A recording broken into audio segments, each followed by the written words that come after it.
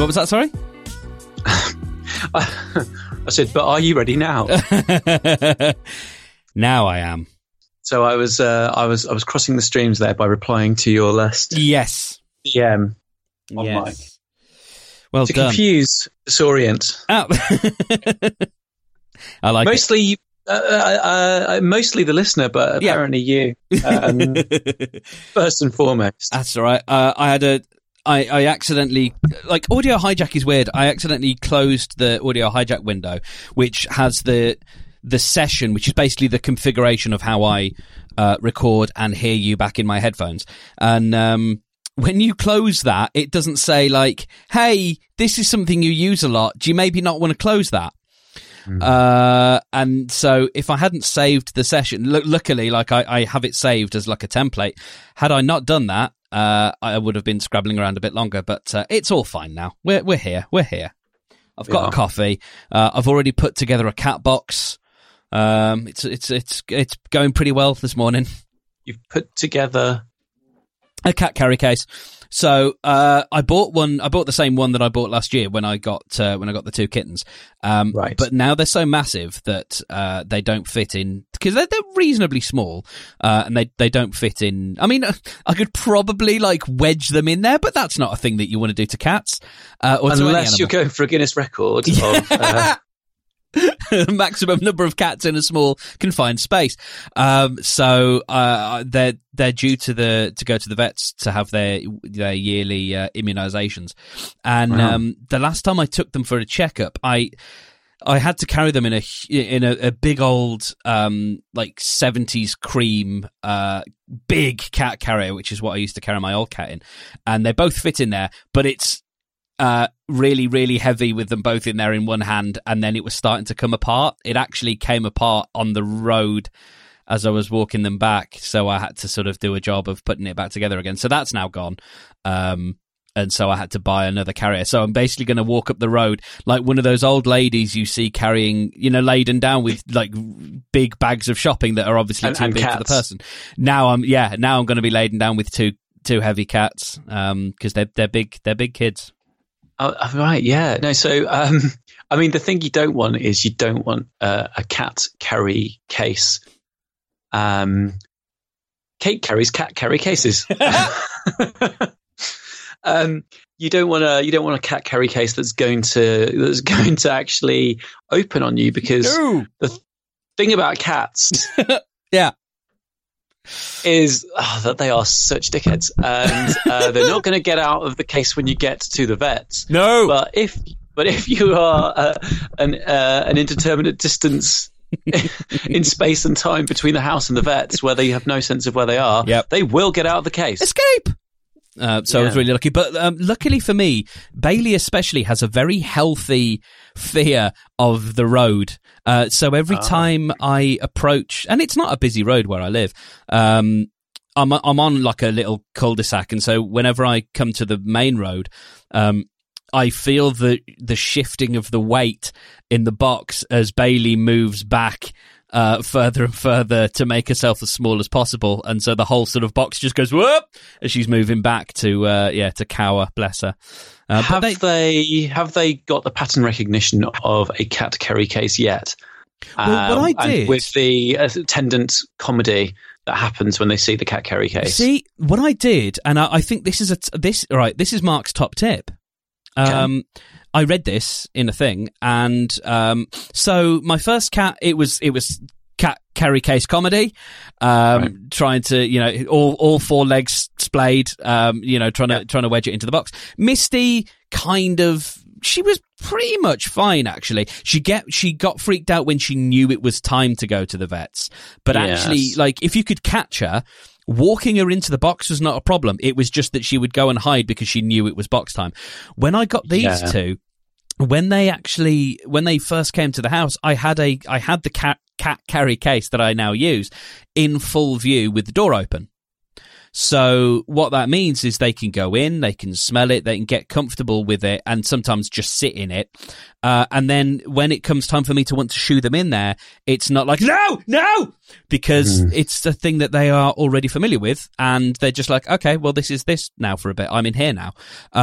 And so I got the second one today. Roscoe, I tried to get Roscoe in it. He didn't want to go in it. So I stopped forcing it. And like I tried twice and then I went, okay, he obviously doesn't want to go in. So rather than make him nervous, I just left him to it. Bailey got in there, just sat in there for a bit. And then Roscoe was sniffing around it. So, yeah, like my tip is, you know, keep it in full view for as long as possible so that they can see it and get comfortable with it, because it works.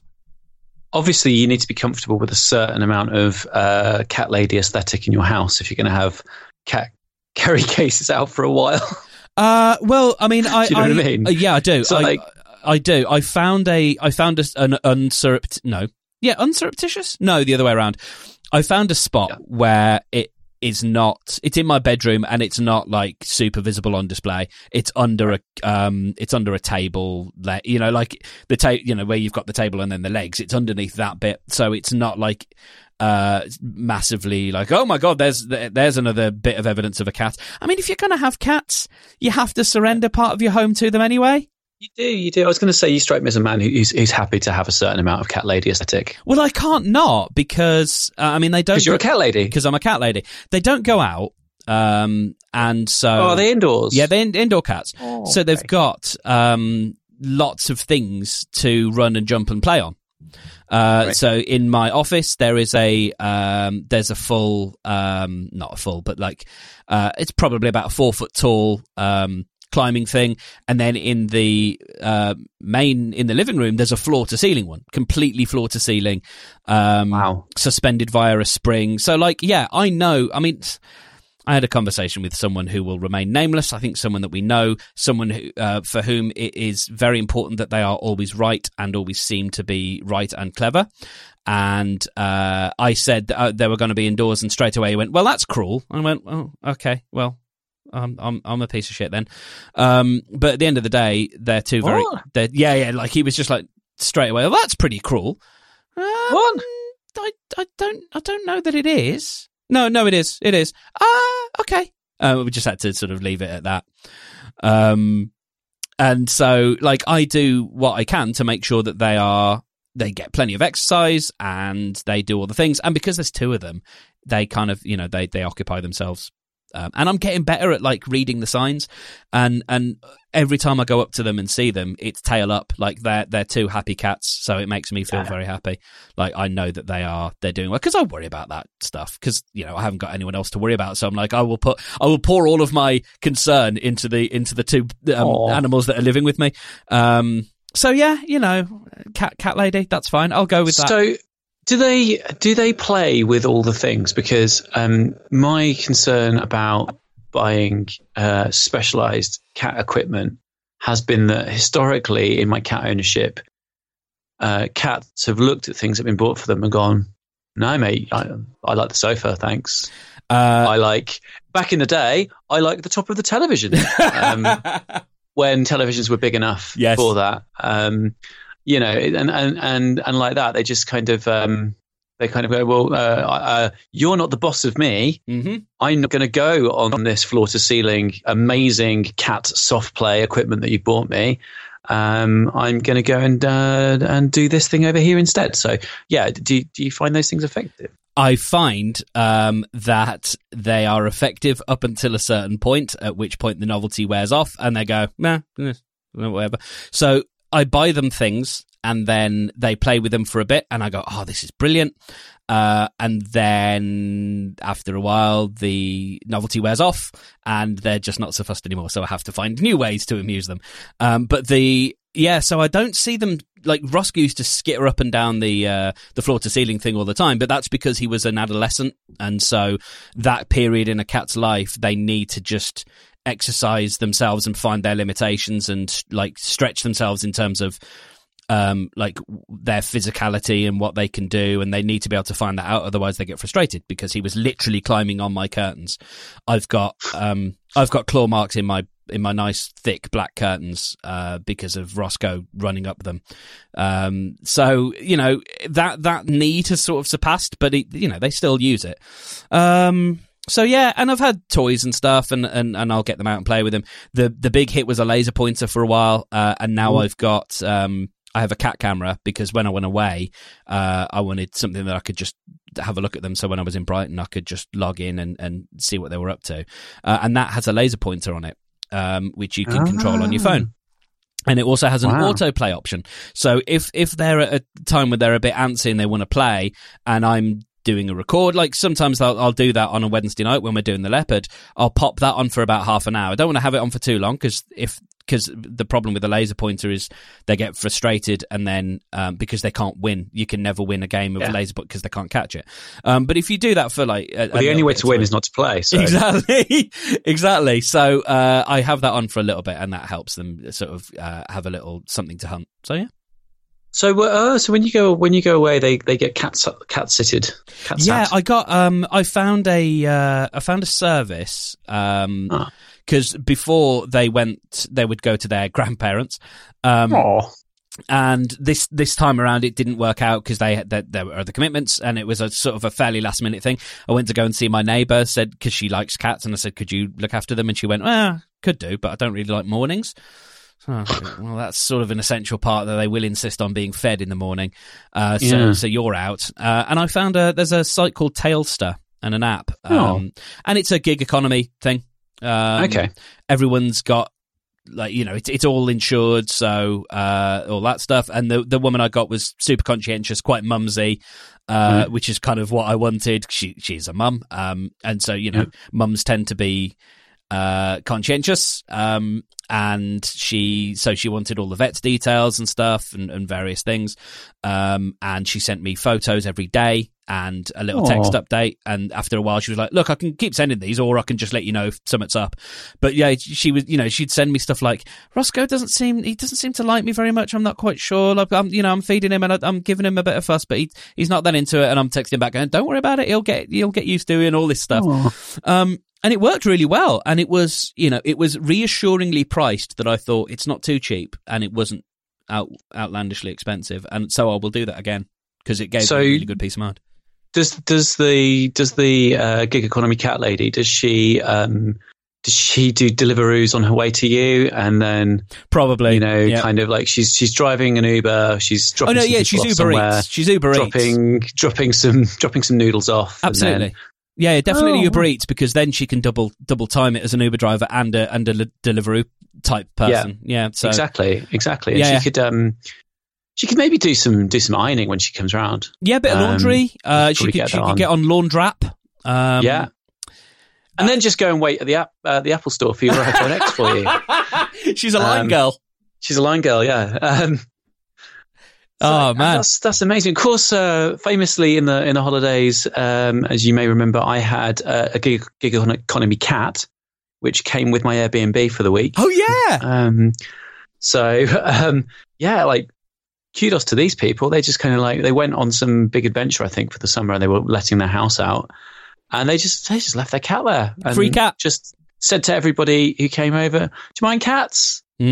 And got lucky because obviously they had a run of people who didn't mind cats and didn't mind feeding it. What would have happened if someone had said either I'm allergic or B, like I'm going to be too busy, I'm not going to be able to feed your cat? I mean, what would have happened? So the deal was if you're not into cats, then the neighbour would pop in. Okay, that's fair enough. Which is fine. But we were like, so the cat's food area was in a conservatory at the back of the house. So you had the option of locking that so that you were private from the neighbours, but you were still going to have the neighbour popping in and putting food into a bowl in the conservatory. And I was just a bit like, "Oh no, I'll just feed your cat." Yeah. And then because of that, we had the conservatory open all the time, so we weren't having two sets of doors to kind of manage and lock and stuff like that. It was just we could free flow into the whole house. And the cat was really cute and went and slept on the kids' beds at night and stuff. Aww. So our cat doesn't do that because she likes Daddy's bed. which is a bone of contention after 12, 13 years. It's like, this isn't appropriate or right. You shouldn't be here. You can leave now, go. I bought you your own bed once, which you never took to. Yes. Yeah. I've actually had a topic about cats for a while, and I feel like I should get into it now. Bring it up. This, which is, I wanted to talk to you about pet insurance. Oh. Which perhaps doesn't sound like the most interesting thing, but the actual note, I don't know where I was going with this when I put it in the show notes. Pet insurance, can even game theory be used to understand it, is what I've written. Okay. I don't think pet insurance makes sense. Oh, okay. I wonder, are your pets insured? Now, you see, I thought it was, but it's not. I don't have insurance. What I have is, I have my vets has a discount club. And so that's something I pay into, every month, and that gives them free immunizations. I think, 2 free checkups a year. And, I think discount on operations, and also includes the, fleeing and worming medication. Wow, that's nice. And it's so you that you've signed up to a subscription service of cat. Of course. But because I was going to get them insured. Get them insured. That seems weird to say.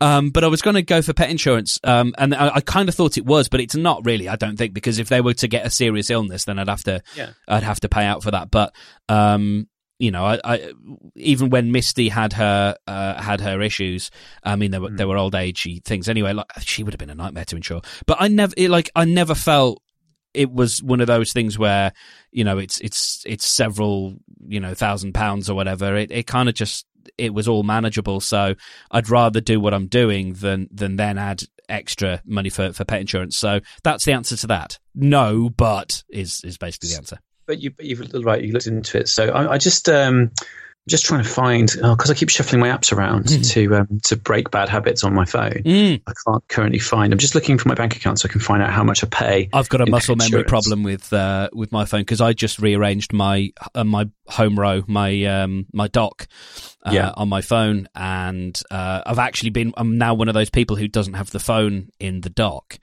so it's been moved to top left. And because I use the Google Authenticator app a lot, that's now in the dock. But I moved it to the right, and my podcast app is normally on the right, and so muscle memory keeps meaning I keep opening Google Authenticator when I want to listen to a podcast. So I've got to change that. Well, that's the problem I'm having currently as well, the muscle memory. But I've purposely done it. Okay, so here's where I am. Oh my God, This is what I will put on the list, because it's something that I need to sort out, which I'm too disorganized, anxious, and I'm just totally frozen by. So, right, let me talk you through the pet insurance situation as it currently stands, Mark. When I was a boy, you didn't insure a pet. Mm-hmm. That wasn't a thing. Mm-hmm. Maybe you did. Maybe nice middle class families did. It wasn't a thing we did. And probably only dogs, really. Possibly only dogs, because they get more medical things and they're more expensive. So we got a cat. It was the birthday gift that's just kept on giving.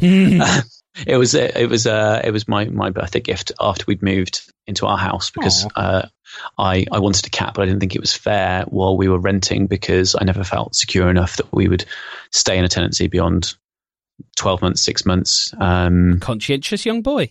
Yeah, well, you know.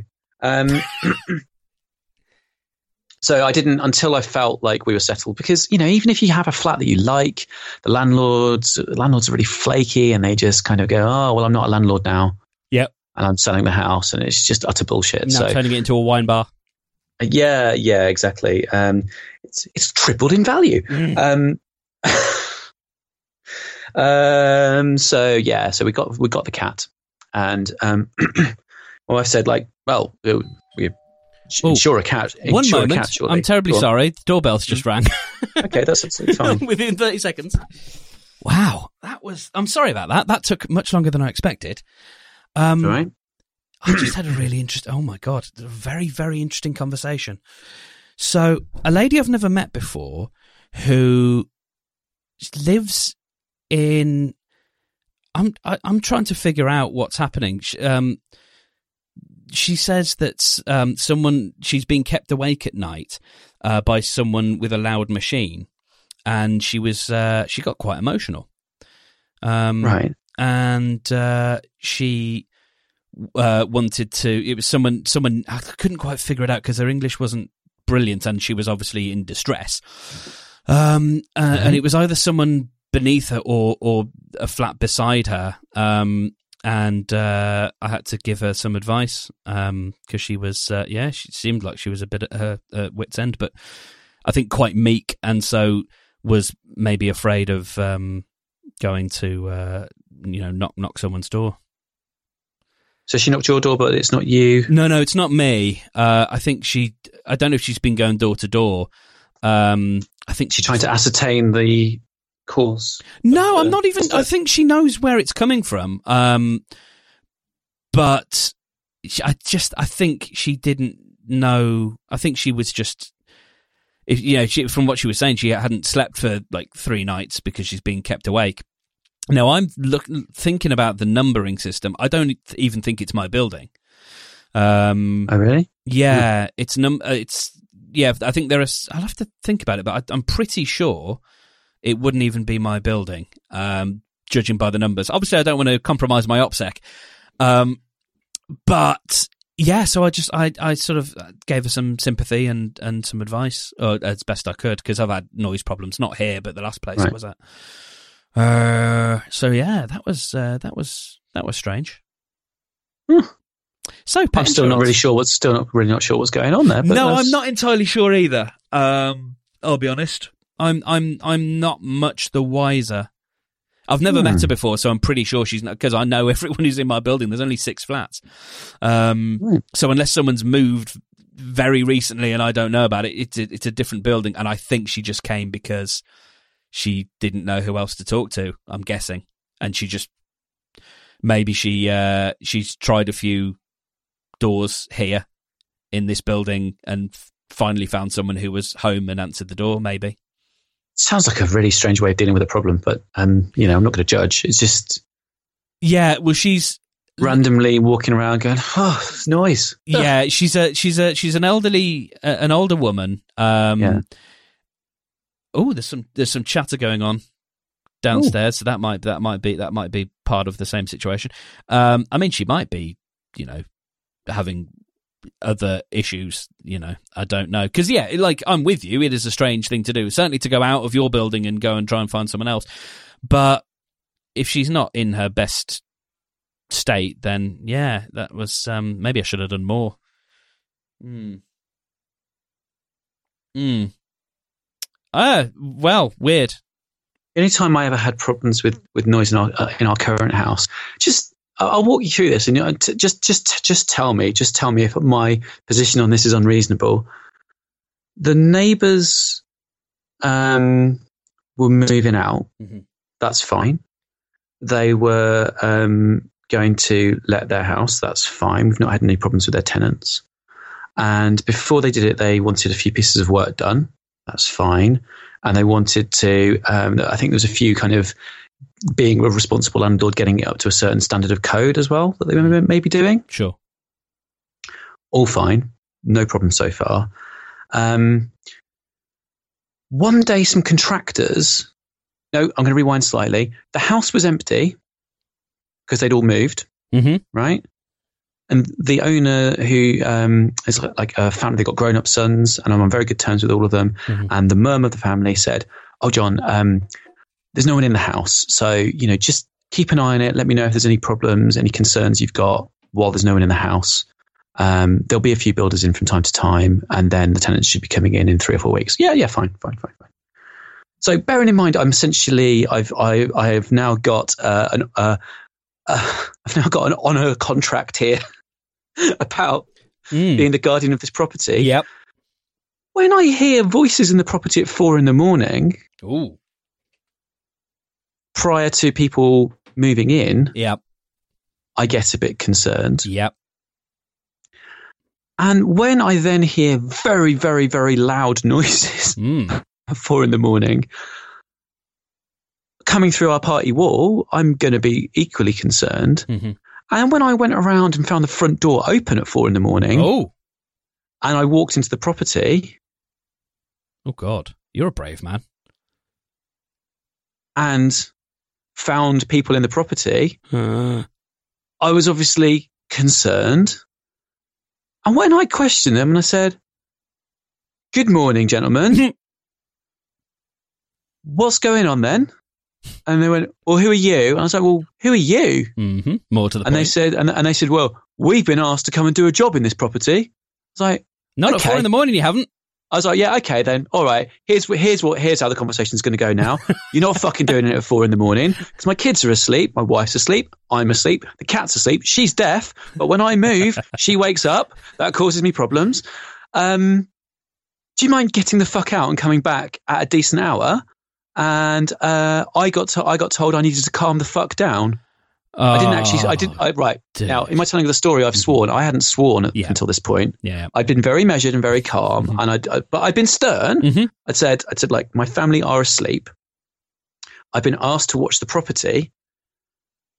If I hear very loud noises that wake my family up, coming from a property which I've promised to keep an eye on, I'm clearly going to be concerned and come round. Mm-hmm. So don't get all chippy at me now that I'm in the house with you, Mm-hmm.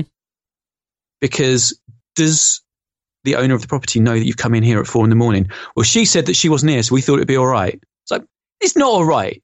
It's not okay. Who does anything at 4 a.m? I know. It's like there's no spectrum on which this is possibly okay. No.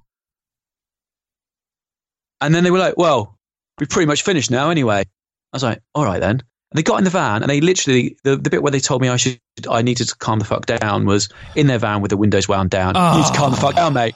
Jesus.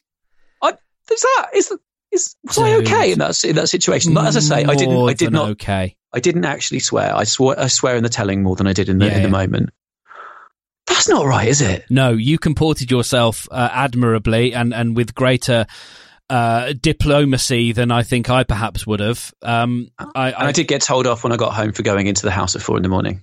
Oh, really? Yeah, but you know, what, because it might be dangerous? Yeah. Because Karina was like, "Well, why were you being a have-a-go hero?" I was like, "Well, I kind of wanted to go back to sleep." And,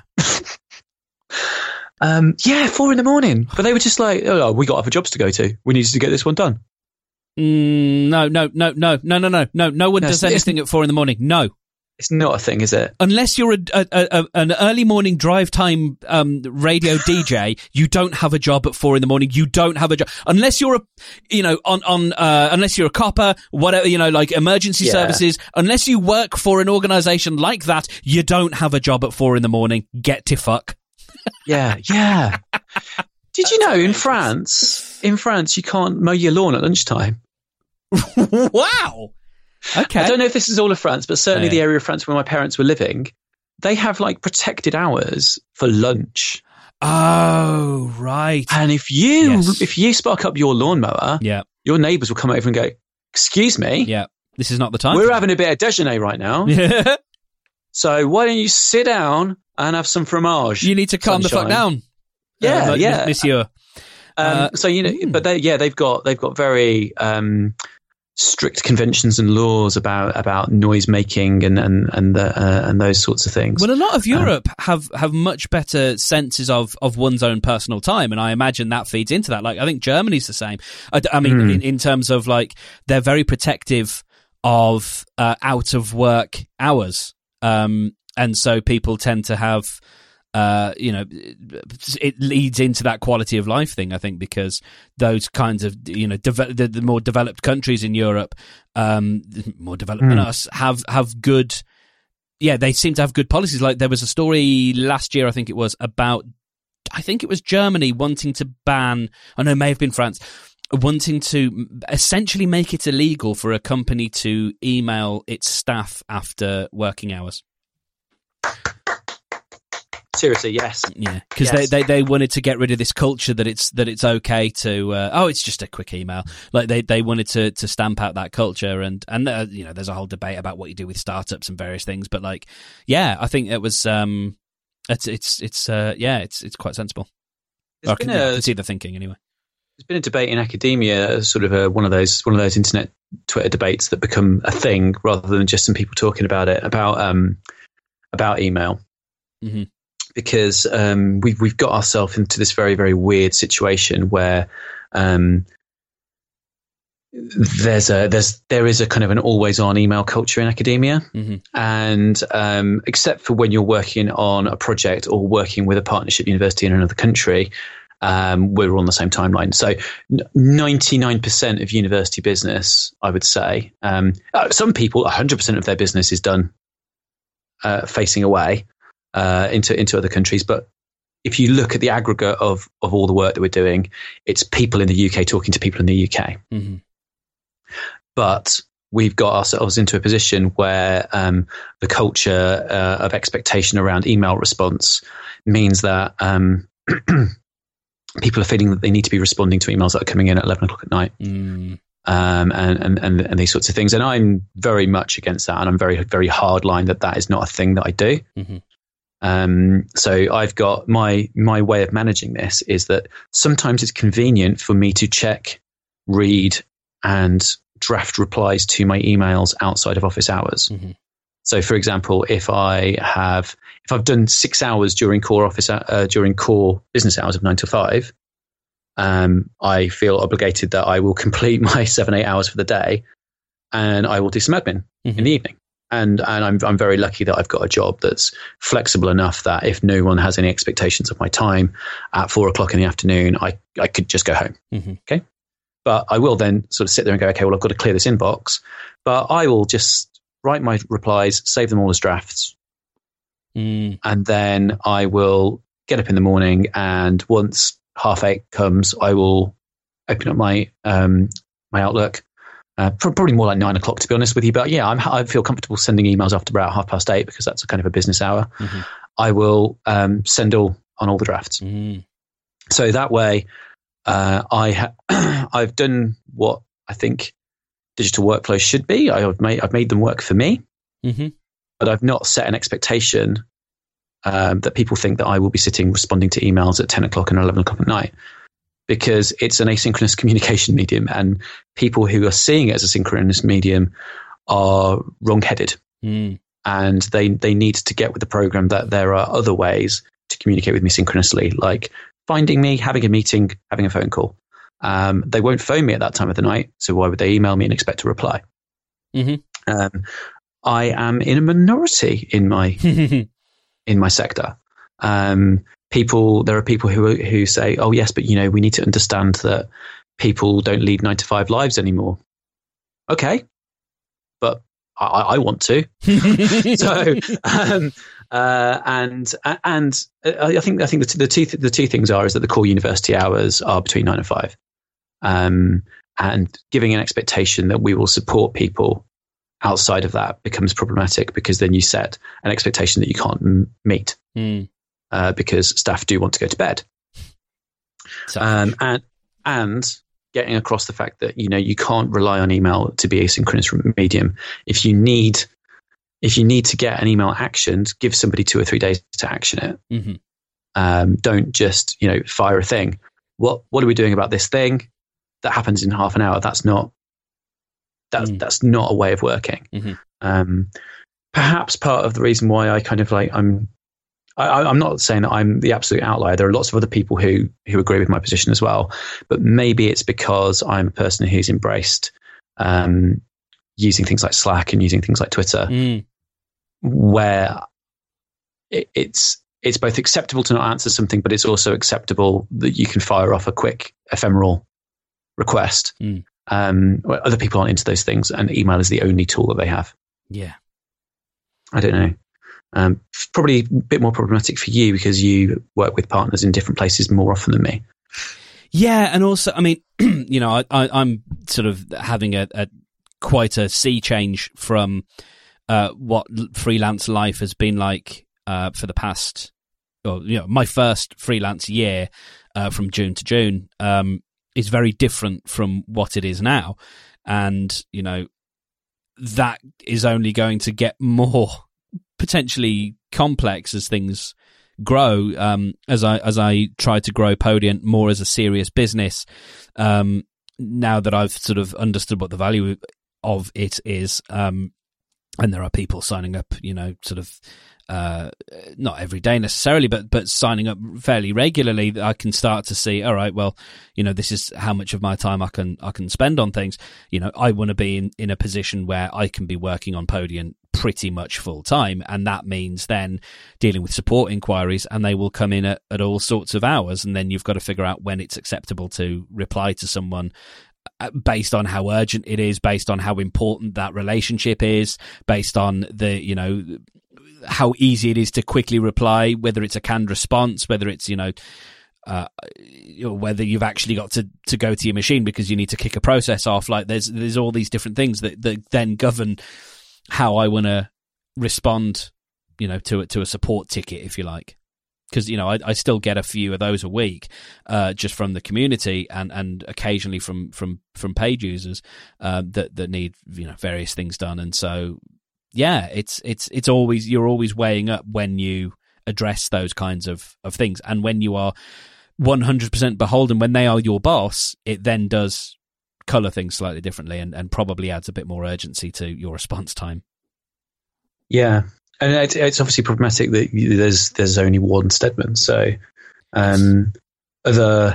other organisations who operate in similar spaces to you would have distributed workforces who can be responding. It's surprising, actually. In time, does that make sense? Yeah, some of the massive ones, some of the bigger names will have a few more. But if you take one of the closest analogues to me,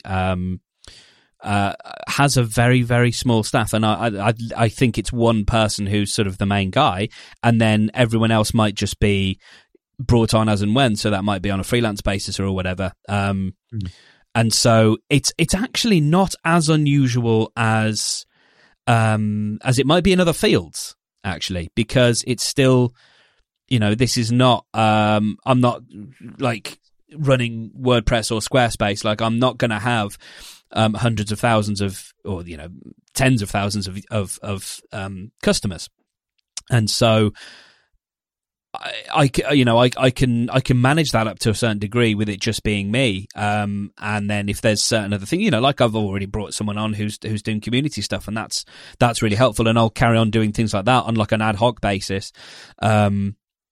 So yeah, I think I've finished. Yeah, that's fine. Well, how did we get onto this? We were talking about times of work and respecting time and those sorts of things, weren't we? We were. We've taken a circuitous route via all sorts of interruptions. You never finished. I'm going to do the Billy Connolly thing now, where we've gone aside, and I want to bring us back to pet insurance. Yes, or the Eddie Izzard thing, where he does a setup, then does an hour set, and then goes, but anyway, back to God. Yeah. Okay, so pet insurance, should we have it? I'm like, well, no, you don't insure a cat. What are you talking about? They cost buttons to run, and if something bad happens, then unfortunately, cat dies. We don't get pet insurance. Sure. And then what Sophie did, the lemon, oh God, I still can't believe she did this. So she was actually Sophie being your cat. Sophie being the cat. It was suggested that Sophie was a house cat when we got her from the shelter. I recognise where this story's going. And so, okay, she's a house cat. So we got her a litter tray, which she did poo in. Mm-hmm. She knew what to do with that. She was fine. She's never done a messy in the house. Mm-hmm. So good. But she was just like, what the fuck? Let me out of this place. Mm-hmm. Going absolutely spare, wanting to go and explore. Mm-hmm. And so we relented, and she became an outdoor cat. And not too long after her becoming an outdoor cat, really, in the grand scheme of things, she, being the deaf head that she is, she managed to get herself run over, we think, by sleeping under a car wheel and not knowing that she basically like lolled with her leg under the wheel. Oh God. That's what we think happened. That's what the vet seems to think happened because of the way it broke.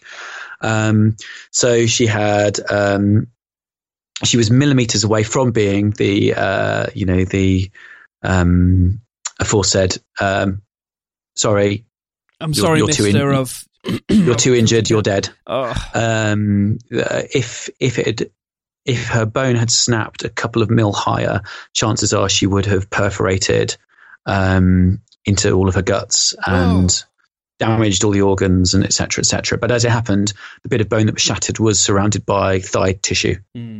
And so largely kind of her body was protected from that. So she was a very lucky girl. Mummy and Daddy weren't so lucky because the subsequent vet bills for going, well, no, if this isn't a terminal death break, you fix cat, you give cat back, was a credit card size bill, shall we say. I think it was £1,100 in total that we didn't have because who just has that? Yeah. And we were kind of young kids who just bought our first house and didn't have much money to rub together. So that was a big blow, and it was like, whoa, we really should have got some insurance. So we've been carrying cat insurance, and cat insurance was fairly cheap when we bought it. But obviously Sophie's getting an older and older and older cat, and I did have it up on the screen, and now I've lost it. We are currently at the point where we are paying. Sorry, I've just got to log back into the phone app now. Yeah, that's fine. I never did it with Misty, and I don't think we did it with Sparky, because Sparky was my first cat, and I had that cat with my parents, and then when I moved, I had to give him away, and that was a sad one.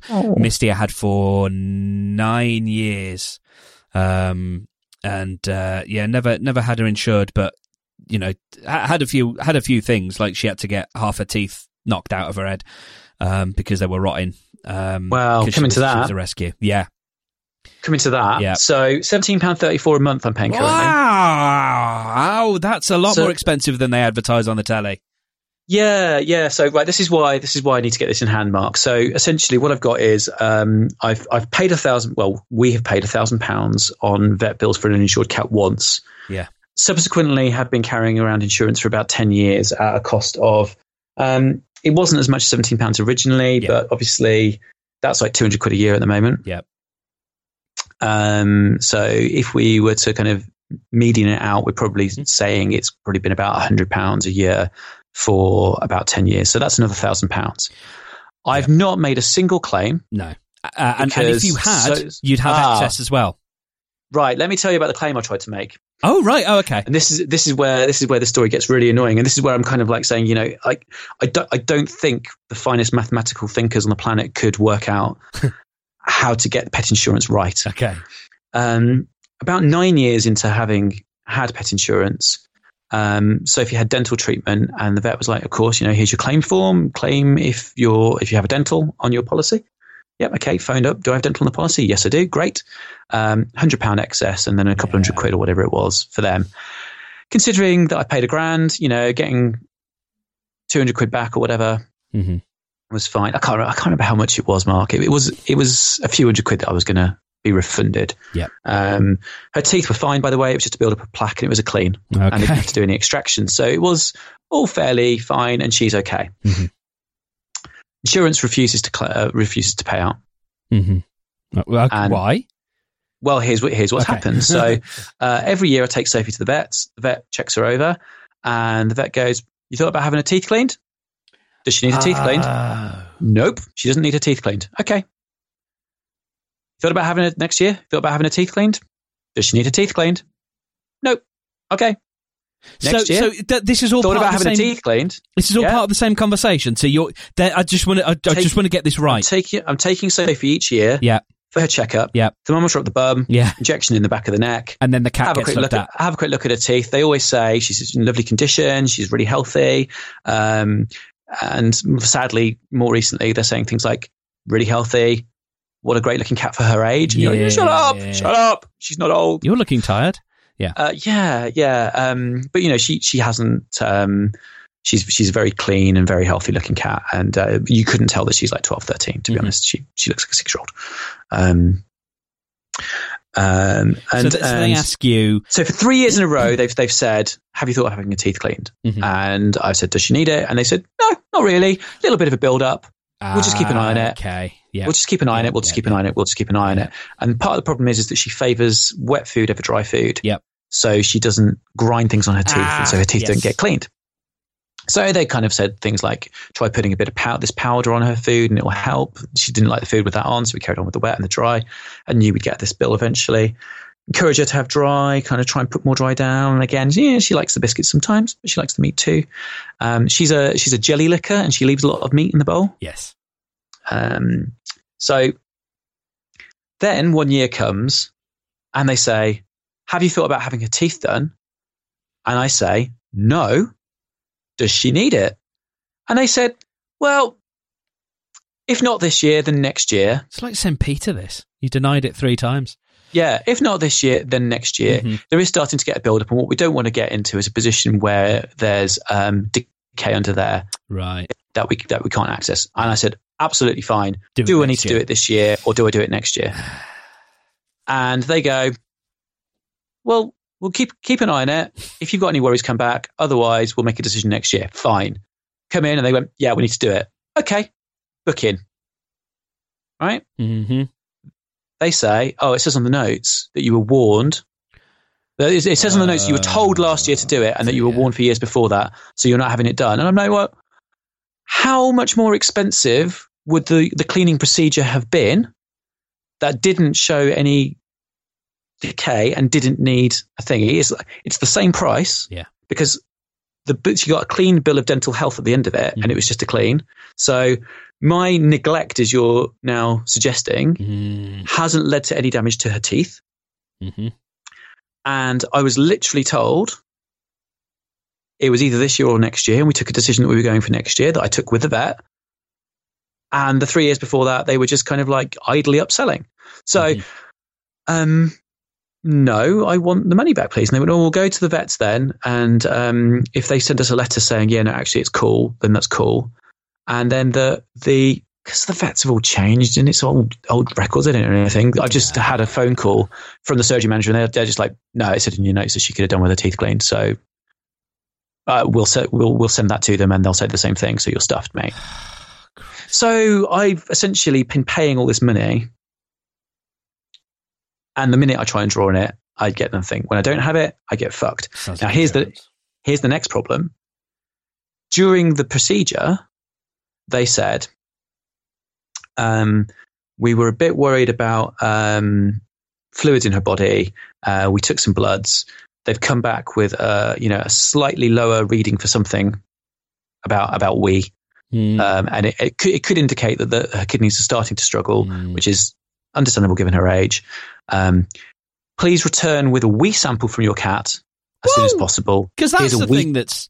I guess that's a way of collecting it, but wow. Here's a wee collection kit. Oh. And I haven't managed to get this wee. No. So now I'm in the position where I'm carrying this £17 a month insurance. And I'm thinking, at some point, my cat, who everyone now is telling me is starting to get into old age, is going to become ill. Yeah. And we're going to have medical procedures. Yeah. And because I can't catch wee from a fucking cat's ass. As the old saying goes, mate, you couldn't even catch wee from a cat's ass. I'm going to get done, aren't I? Yeah. So, Mark, what am I supposed to do with this, mate? Also, when I kicked off at the insurance company, I ran some other quotes and realised that I could get it cheaper. And they were like, well, you're more than welcome to cancel. So, well, I think what I'm saying is my homework needs to be to sort this mess out.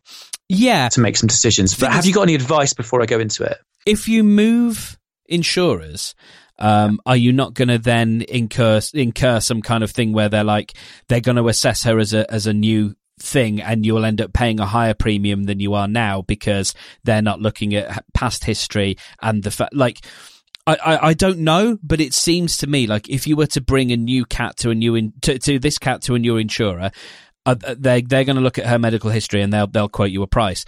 Whereas the insurer that you've got at the moment is probably going up by increments that would be less that would be higher increments if you moved insurers. You know what I mean? I think you might be being subsidized a little bit in order to keep you as a customer. So my instinct, although I do not know anything about this, I know nothing apart from just having a healthy distrust of insurance companies. My thought is that if you move insurers, you're going to end up paying more. Now, it seems to me the quotes are coming back lower because I don't think they look at her records. Okay, but I think there will be things in there saying like exclusions about previous. Yes. things that are known, and then they will access the records at the point where I make a claim. And then it's obviously going to be onerous on them to, They just will, because they're insurers, and that's what their job is. So it might just be my mindset, but like I would say, try and like be a good boy and play along and find a way of collecting some piss. Yeah. Maybe not slightly, but like this is not going to be a very super pleasant thing to do, but maybe underfill the litter box once.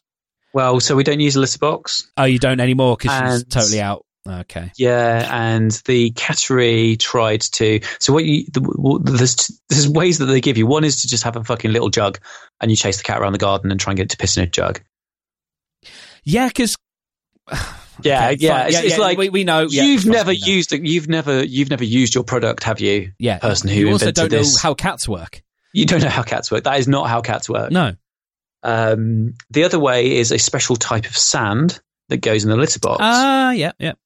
And we gave it to the cattery when she was there last, and said on the last morning, "Can you change the litter and put this in it?" Yeah, and then collect the thing. Yeah, and they did it wrong. So.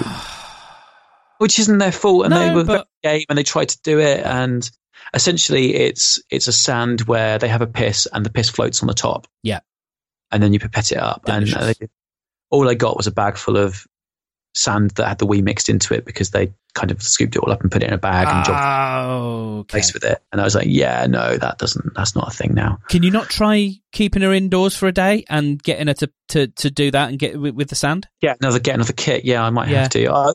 So, right, my homework, I'm just going to try and write this down. My homework will be to collect some cat piss. Yeah. And to make some headway on insurance. Yes. Because I think if you... Resolving them. Yeah, this is my main adult problem at the moment. So this is the meat and drink of this program, and I should have brought it up sooner. It's more important than listening to pop songs. I didn't realise how, because this has been a topic that's been languishing in the doc for a while. I didn't realise how vital it was, and I'm glad that we've had this chat. I'm not going to be of much help to you, but that's okay. You can be of help to me. I can be supportive. Listening to my follow up next week. Absolutely, yes. I would like to know how that process happens. So, how'd you get on with this week's homework? It feels a bit like the John Show, but I'll do my homework now. That's fine. Sorry, I was going to say, do you want to go first? But that I just can go forces first if you like. But I mean, because I think it's going to end up being the John Show anyway, because you've got things to talk about Edinburgh that relate to my homework, which is to watch Trainspotting and T2 Trainspotting, which I did. I was going to do it Saturday and Sunday night, and I ended up just doing it all on Saturday because I enjoyed rewatching Trainspotting a lot more than I thought I would. Actually, okay. Good. I started it with a sense of only a tiny little bit like I better eat this frog. Right. But very quickly into it, I realised I haven't seen it for a long old while, and having rewatched it, I thoroughly enjoyed watching it again, and I'm very glad I did. And there were things I'd forgotten, and there was a bit of a heartbreak moment where in the first one where he's got clean and then they do the deal and he's got to then shoot up again because no one else will do it, and that kind of broke my heart. I was like, you worked so hard to... I mean, weirdly, there was sort of no consequences from that, which it sort of feels a little bit strange, actually, in both of these films. Whether it's Boyle or whether it's Welsh. Thank you, Welsh. They sort of, and this happens in TV as well. Like they sort of decide when and if and when the actions have consequences. So there's a TV show which is not very good, and it's about a bunch of hackers and sort of pseudo criminals, but they're good guys really. And the lead is autistic, but he's only autistic when it's relevant to the plot. Right. And so when they really need him to do something, to go and speak to someone or whatever, then he can just get over it. Right. And so there are a couple of moments like that in both films where they just decide, he's got the magic autism, basically. Yeah, exactly. There's a couple of times in Trainspotting and T2 where they kind of decide, this one doesn't matter, this one's sort of consequence free. So we'll just have that one, because it happens again in the second one where they do it, and it's sort of all fine again. He doesn't relapse, and that I find, just that's the only noise it makes me make, is sort of go, but apart from that, like, I thoroughly enjoyed rewatching it. On the second one, I think I would have liked it to be a less of a Danny Boyle film, because Danny Boyle's, I'll tell you what I mean. I really like older Danny Boyle, and I think newer Danny Boyle is good. Like, you know, sort of post Slumdog Millionaire, 21 hours or whatever it's called, 27 hours. Those and that sort of not very good Steve Jobs movie. There's a particular flash and sort of noisy filmmaking that he does, which is very entertaining to watch and really good, but wasn't in the same. We didn't have that in the same way that we had it in Trainspotting in the original, and so he brought new Danny Boyle to T2, and I would have liked him to have brought old Danny Boyle back for T2. So the kind of examples I mean of, like, T1 felt very practical effects, like not CG. There's not a load of like, whoa, you know, like that's the only noise I can make to kind of that, like, CSI. That's the CG noise, man. Yeah, the CG noise, fine. Exactly. Thank you. It's a bit like the Casper mattress noise. It just goes whoosh, whoosh. It's like, you know, the CSI. It's the same kind of thing. It's zoom. And there was a bit too much zoom in T2. And I would have liked more practical looking effects, more of the diving into the toilet, more of the sinking into the mattress type stuff.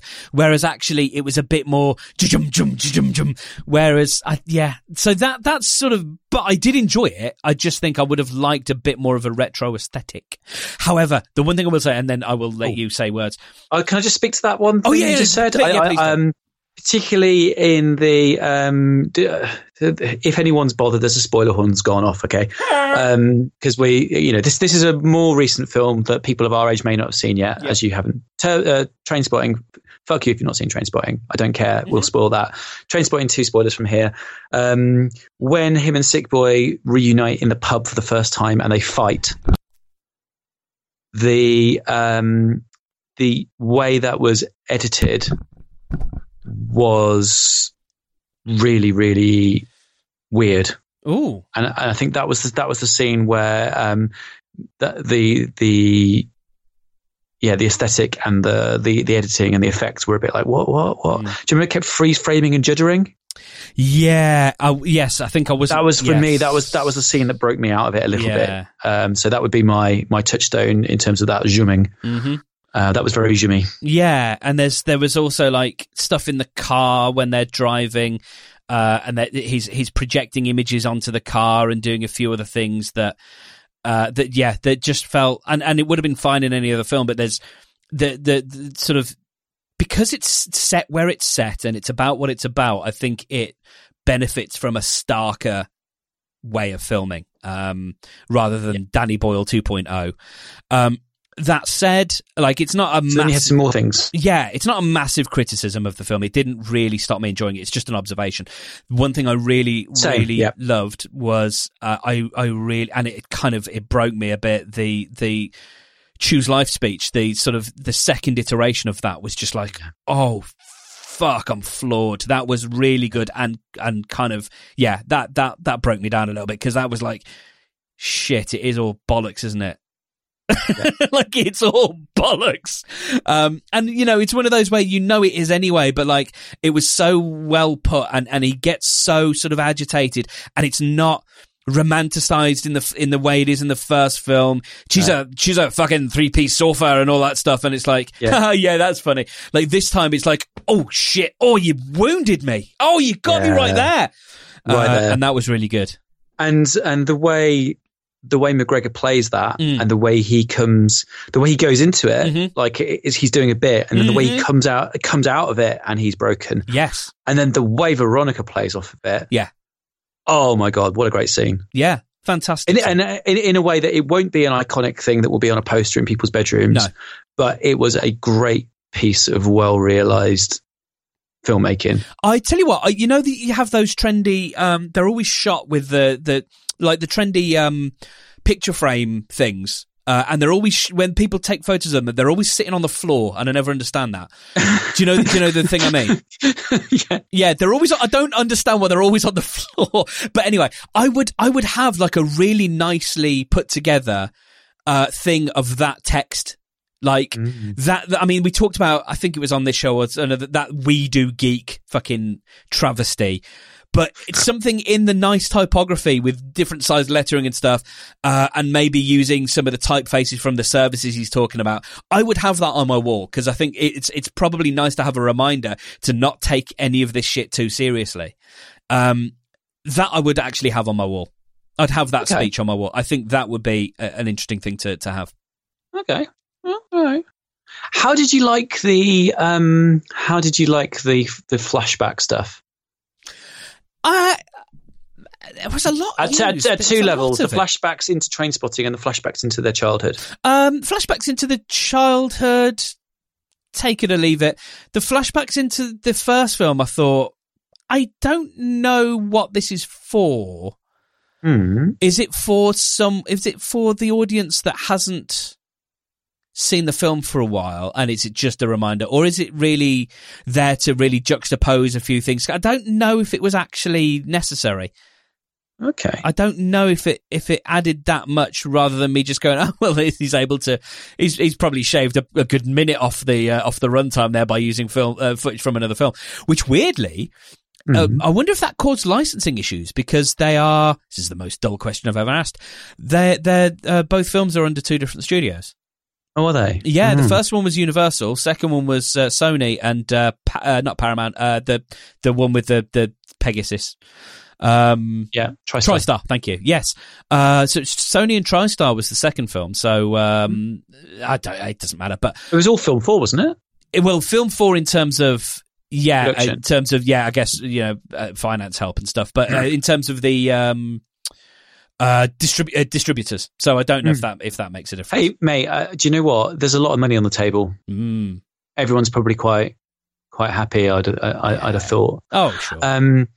So I loved all of the flashback material. I like the stuff with them as kids. Yeah, particularly at the start, and the way that echoed them at the start of the first film, that was really, really nicely done. It's all very sentimental. It's all very Danny Boyle. I liked the new material made to look like the old film, and the way it all weaved together. But more importantly, I think I liked the way it was used, and the way that Trainspotting 2 runs back through Trainspotting. And for me, I don't know about for you, but it made me have a new reading of Trainspotting as being Spud's story, not Renton's story. Yes. I completely agree. Having read, I started the first book years and years and years and years ago, and I'm trying to remember, but because I think what they were doing with the second book is taking the style of the second film, taking the style of the book and using that, and I can't remember who the main protagonist was, who's like what the first person character was when I read the book, because it's over 12 years ago when I read it. So I'm trying to think, was it told from Spud's point of view, or was it Renton? Because it's written in the dialect that Spud's write. Try that again. So the dialect that Spud writes in the film, in film, that sort of almost phonetic kind of patois is, and I hope that's not an insulting thing to say, but like it kind of is a patois. That's well, it's phonetic, not Glaswegian. It's phonetic Scots, isn't it? That's written in. Okay, yeah, sure. I'll go with that as probably a less condescending way of putting it. Or a not condescending way of putting it. So the book is written in that style. And the book is quite hard to follow because there are no quotation marks around characters speaking, which is really weird. But like, it's all written in that style, and so that made me go back and think: was it Spud who was telling the story? I can't remember. Was it not a character who we see that often? Like, so yeah, so to echo your point, it made me do a similar thing, and it was a really nice tie-in to actually to bring that in, to bring the written material into the film and say, well, now we have a reason for these books existing because they were Spud telling back his life story. Yeah, and to bring it back to what you were saying about the heroine, different characters have very different consequences for their heroin use within the cycle of the films. So obviously, Tommy dies, the baby dies. The Mother Superior, we find out through speech in the second film, has died. I missed that thing. Or I forgot it, yeah. Okay. And other characters have been affected by either their own heroin use or other people's heroin use in very, very different ways. Yeah. And Renton is very much the charmed one of the group because he takes himself away from it. Yes. But because he seems to have, and I have a very limited understanding of heroin addiction, but I do understand that there are some people who can casually take it. Wow. Okay. Not in the sense of they're doing it like a cigarette. Yeah. But I understand that there are people in the world who have had a period of heroin use and then no heroin use, or people have taken it once and gone, well, that's not for me, and all those sorts of things. So within that I can spectrum, imagine people can take it once and figure out it's not for them. Yes. Yeah. So within that spectrum of heroin use, Renton's someone who's got control mechanisms. He doesn't have them at the start of the first Trainspotting film, but by the end, he's sort of going, oh shit, I've got to take this. If I stay with these people, this is going to carry on happening to me. So I'm going to take some money and I'm going to leave. And then it's coming back that makes him take it. And I think the film, as I read it, encourages you to think that he's clean all the time that he's in Holland. Yeah. Yes. And then he takes it there. You're left in an interesting place where you kind of think, well, actually, he's still surrounded by those influences if he stays in Scotland, and he might fall back into it. But he is the charmed one who can kind of get away with it. And Sick Boy also seems to have that as well. Where and that's addressed in the film. He's in the first film. He says, Sick Boy did it with me to prove that he could. To prove how easy it was, therefore devaluing my own struggle, or however the phrase goes. Yeah. Exactly, but he obviously has other addictions and peccadillos, which are more problematic for him. And for Spud, it's a constant battle. He doesn't get the glamorous, while he's young and pretty, escape of death. He doesn't get the redemption, move to another country and become something. No. Arc. He has this life of drudgery and wanting to kill himself and occasional overdoses, but always kind of just making it to the next stage and just scraping through. So there's a lot of, I think there's a lot of layers in the way that it's probably still a very simplistic model.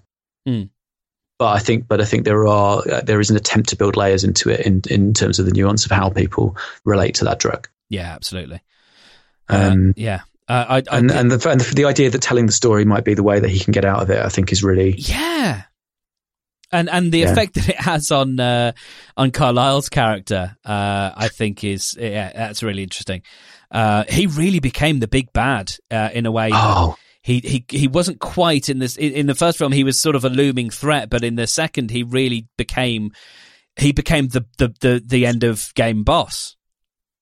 Oh yeah, he was amazing. Actually, Robert Carlyle's turn in this was really, really good. Absolutely. I'm gonna have to go fairly soon. Okay. So I think what I'd probably say about going to Edinburgh is that was just really nice to be in some of the locations in a weird way. And we went up Arthur's Seat, and so we could kind of see down into Port of Leith, where a lot of the action in the second film takes place. And literally, like, walking around the streets where the chases were happening and stuff like that. So a lot of the main chases on the Royal Mile in the second film. Yeah. Which I spent a lot of time on. So kind of like you could visualize how that pieces together, and the them running after the shoplifting. You kind of you get to that very quickly from the train station. So it's all there. It's a very posh place though. Yeah, and I think that's why a lot of people don't quite twig that, even though it mentions Edinburgh a few times, a lot of people go, "Oh, was they Edinburgh?" Yeah, absolutely. They don't think it is. No. Which is interesting. Yes, absolutely. But it's in the same way that there is obviously stratas of life in London that people are used to kind of seeing represented in films. We just don't normally see Edinburgh represented through that. Yeah, we don't see the underside. Yeah. So Edinburgh's a lovely place, and I really recommend going. Yeah, I'd very much want to go. I'd love to do the festival. But I think I'd also like to see it sort of off season, as it were, as well. Just normal. It's not off season; it's just normal. Well, you say that, we literally went in off season because there were a few restaurants we wanted to go to that were shut. Oh no! And when you kind of do the maths, you're thinking, "Oh God, yeah, no. If it's the end of October, Edinburgh's going to have 2 main seasons, which will be festival and Christmas. But also, it's going to be phenomenally busy. There's not a lot of fallow in there. Sure. So a lot of the bigger restaurants and stuff had shut for refurbs and for staff holidays during October, because they're coming back, because then they've got to run in through Christmas, because nothing's going to look more Christmassy than a castle in snow. And then obviously they've got Hogmanay. Yes. So everyone was kind of getting ready for that and kind of recovering from their summer. But that said, we still found lovely places to go and eat, and surprisingly reasonable for a capital city, and such a friendly place, mate. Oh, really, cool. It's really nice. Good. Yeah. Make sure you go. I can't say that for your homework, but make sure you go. Scotland's got it going on. I think that they seem to be a place that they seem to make better decisions than England in terms of various things. What they do with their money, what they do with with tax and things like that. I'm always sort of looking at Scotland going, yeah, you seem to make the right choices. Yeah. They've got the new money, like we've got the new money. Yeah. But for added fun, it's Scottish new money. So of course it is. The old Scottish notes you couldn't get anyone in Birmingham to take. Try giving them one of the new plastic made of beef fat notes. Yes, the tallow notes. Which are they're quite a nicely designed note, I'd say, but they just don't look like a real piece of money. Yeah. And nobody's reported south of Carlisle that the Scottish have changed their banknotes. So I was in a queue in a coffee shop in New Street Station the other day, and I literally had my last Scottish tenner burning a hole in my pocket. I was about to buy a coffee. The woman in front of me produced a new Scottish £10 note. I said, "Do you take this?" And they're like, "No, that's not a thing. What is that?" And I was like, "Oh God." So kind of walked out with my £10 notes. I mean, I got a coffee. I'm not an idiot. I've got a debit card. But I was kind of like still in my pocket. Oh God. Oh, man. So quickly before you go, then, how'd you get on with your homework? So I was told that I needed to listen to Born on a Pirate Ship by the Bare Naked Ladies. Yep. And Heal Thyself by Stephen Page. Yep. I listened to Born on a Pirate Ship, and I get that they're a very different band to what we might imagine. I've missed my chance to do my gag. No. It's been 1 week since you set this homework. Hey! They were very different, and I was sort of like live messaging you a few of my comments on it. I found it very beautiful, Southie. Yeah. And you then made some connections to the House Martins. Yeah, they directly quote Happy Hour in their first album, the song called Hello City. It ends with a riff that is it's the chorus of Happy Hour, and Stephen Page's voice is very Paul Heaton, especially in the song This Is Where It Ends. That's a very beautiful South / House Martins sound. yeah, very very much so in that. I'm not sure necessarily that much of the rest of the album, but like, yeah, straight off you listen to exactly how that starts and go, wow, that could be. I mean, it's it's sort of I don't know, 10 years after the House Martins were big, but certainly very beautiful South. Yeah. So yeah. So it's probably not something I'm going to spend a lot of time with, but it was certainly a nice hour's worth of music that I listened to. I'm gonna give it another play because I always get something, two or three goes to kind of connect with me. It was certainly music that I found enjoyable, but it wasn't music that I came away with a memory of. I would like you to yes, I'm with you. I would like you to give Break Your Heart, which I think is track 9, special attention. Okay. That is always one that is amazing to hear done live, especially because of, and I won't spoil it. I will say, if you're listening and you want to give this a go, you'll find it on YouTube or Spotify or any of the places. It's very easily found. Right. Barenaked Ladies, Break Your Heart. Sit with a cup of tea and a lie down with your eyes closed and listen to that. And as it builds, you'll know the bit that I'm talking about. And when you get there, I'd like to know what your thoughts are, because it makes hairs on the back of my neck stand up every single time. And when you see it done live, it's doubly amazing. Wow.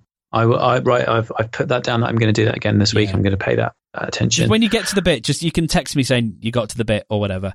And I'd like to know, because I think, if you listen to the whole song and you don't know what the bit is, I'll be surprised.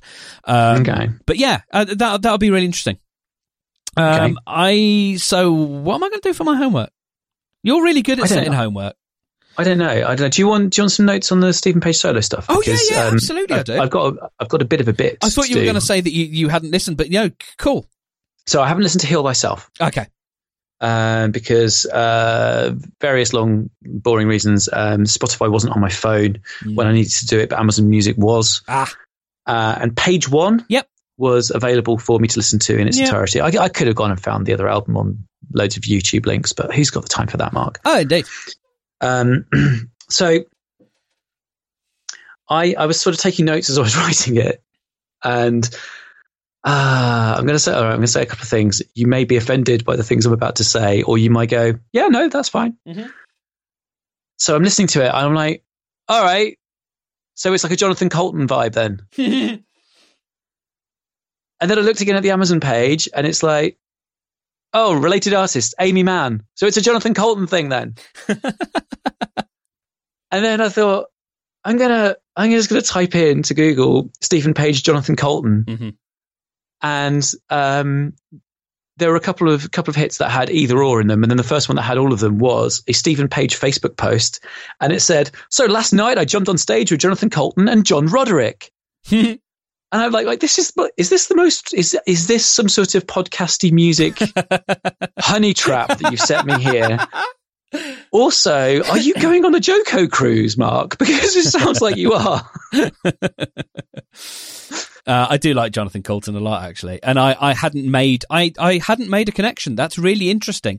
Of the last sort of 8 years since I discovered Jonathan Colton, and the 18 years that I've listened to Barenaked Ladies and Stephen Page, I never made a connection other than the fact that they both often write, humorous songs, and Colton is more to that, but I think Shop Vac is a brilliant song, and it's not outright funny, but it's darkly comic. I love Shop Vac. Yeah, it's a great song, and that was that may have been the first one I heard, actually, and I was like, this is ace. I'd never made a connection, and I was not, so it never occurred to me to Google the two names, and so to find out that not only are they connected, but also John Roderick is that's really interesting. It was the John Roderick bit that just had me in stitches. Absolutely. Because I was like, this is like a podcast musician. This guy, he is at the epicenter. He's a little nexus of yours. Yeah, he's the guy. Little chubby nexus. Sorry, go on. Sorry, I lost you there, pal. I just said little chubby nexus. I lost you there. Are you still little chubby nexus? Yeah, that was all. That's how you call a Samsung phone, isn't it? That's how you get the personal assistant to come up. No, it's a Google phone. Anyway, go, that's right. Little Chubby Nexus, find me pizza nearby. Chubby little Nexus, no one's bloody laughing. That's an extras line. So yeah, okay, go on. Have you got to the bit where you worried you were going to offend me yet? Well, it depends on how you felt about being cast as a kind of an internet fanboy of all the internet fanboy stuff. Really, that's fine. Weirdly, there's a Jonathan Coulton song early back in the day called "Pod Safe Christmas," which references one of the podcasters that I listen to on a fairly regular basis, another one that I know of quite well, and another one I can't remember because it references Adam Curry, who is still podcasting to this day and is often credited as the father of podcasting, and Len Peralta, who now illustrates, and I listen to a show he does, and I can't remember who the other guy is. It might even be Todd Cochran, I'm not sure. But it's done as like the Chipmunks. And so like, yeah, he's always been in that sort of pod space, but I never made a Stephen Page connection. That's really interesting. There you are. And I'm kind of delighted by that. Homework then. Right. I know what I'm doing. Yeah. I'm going to try and catch some cat piss, and I'm going to make a progress on insurance and listen to track 9, which is called "Break Your Heart" of "Born on a Pirate Ship." Yep. What have you got, Mark? Oh God, I don't know. I've got so many things that I'm doing with Podient that I want to be able to tell you about, and maybe make one of them homework. But that sort of feels a bit crap because I want to do them anyway. It's been a bit of a John show, so it's been hard to find and set your homework. Have you got leftover homework from previous weeks still? No, I think I've done everything what I was supposed to do. Tell you what, have you been to Pete Ashton's show yet? Oh no! Right, you're going to go to our yes, mate. Well done. Our pal Pete's art show about internet security and tracking and human computer interaction. Brilliant. Yes, Thank I will you, look and forward to please. that. I'm going to a thing tonight. I'm actually going to Hydra Hack. I'm going to a meetup. I'm seeing people. Oh, that's good. Yeah, because I'm going to I was going to say jack off. That's not what I'm going to. Please don't. I'm going to. What am I actually trying to say? Anyway, I'm going to cancel my membership at my co-working space.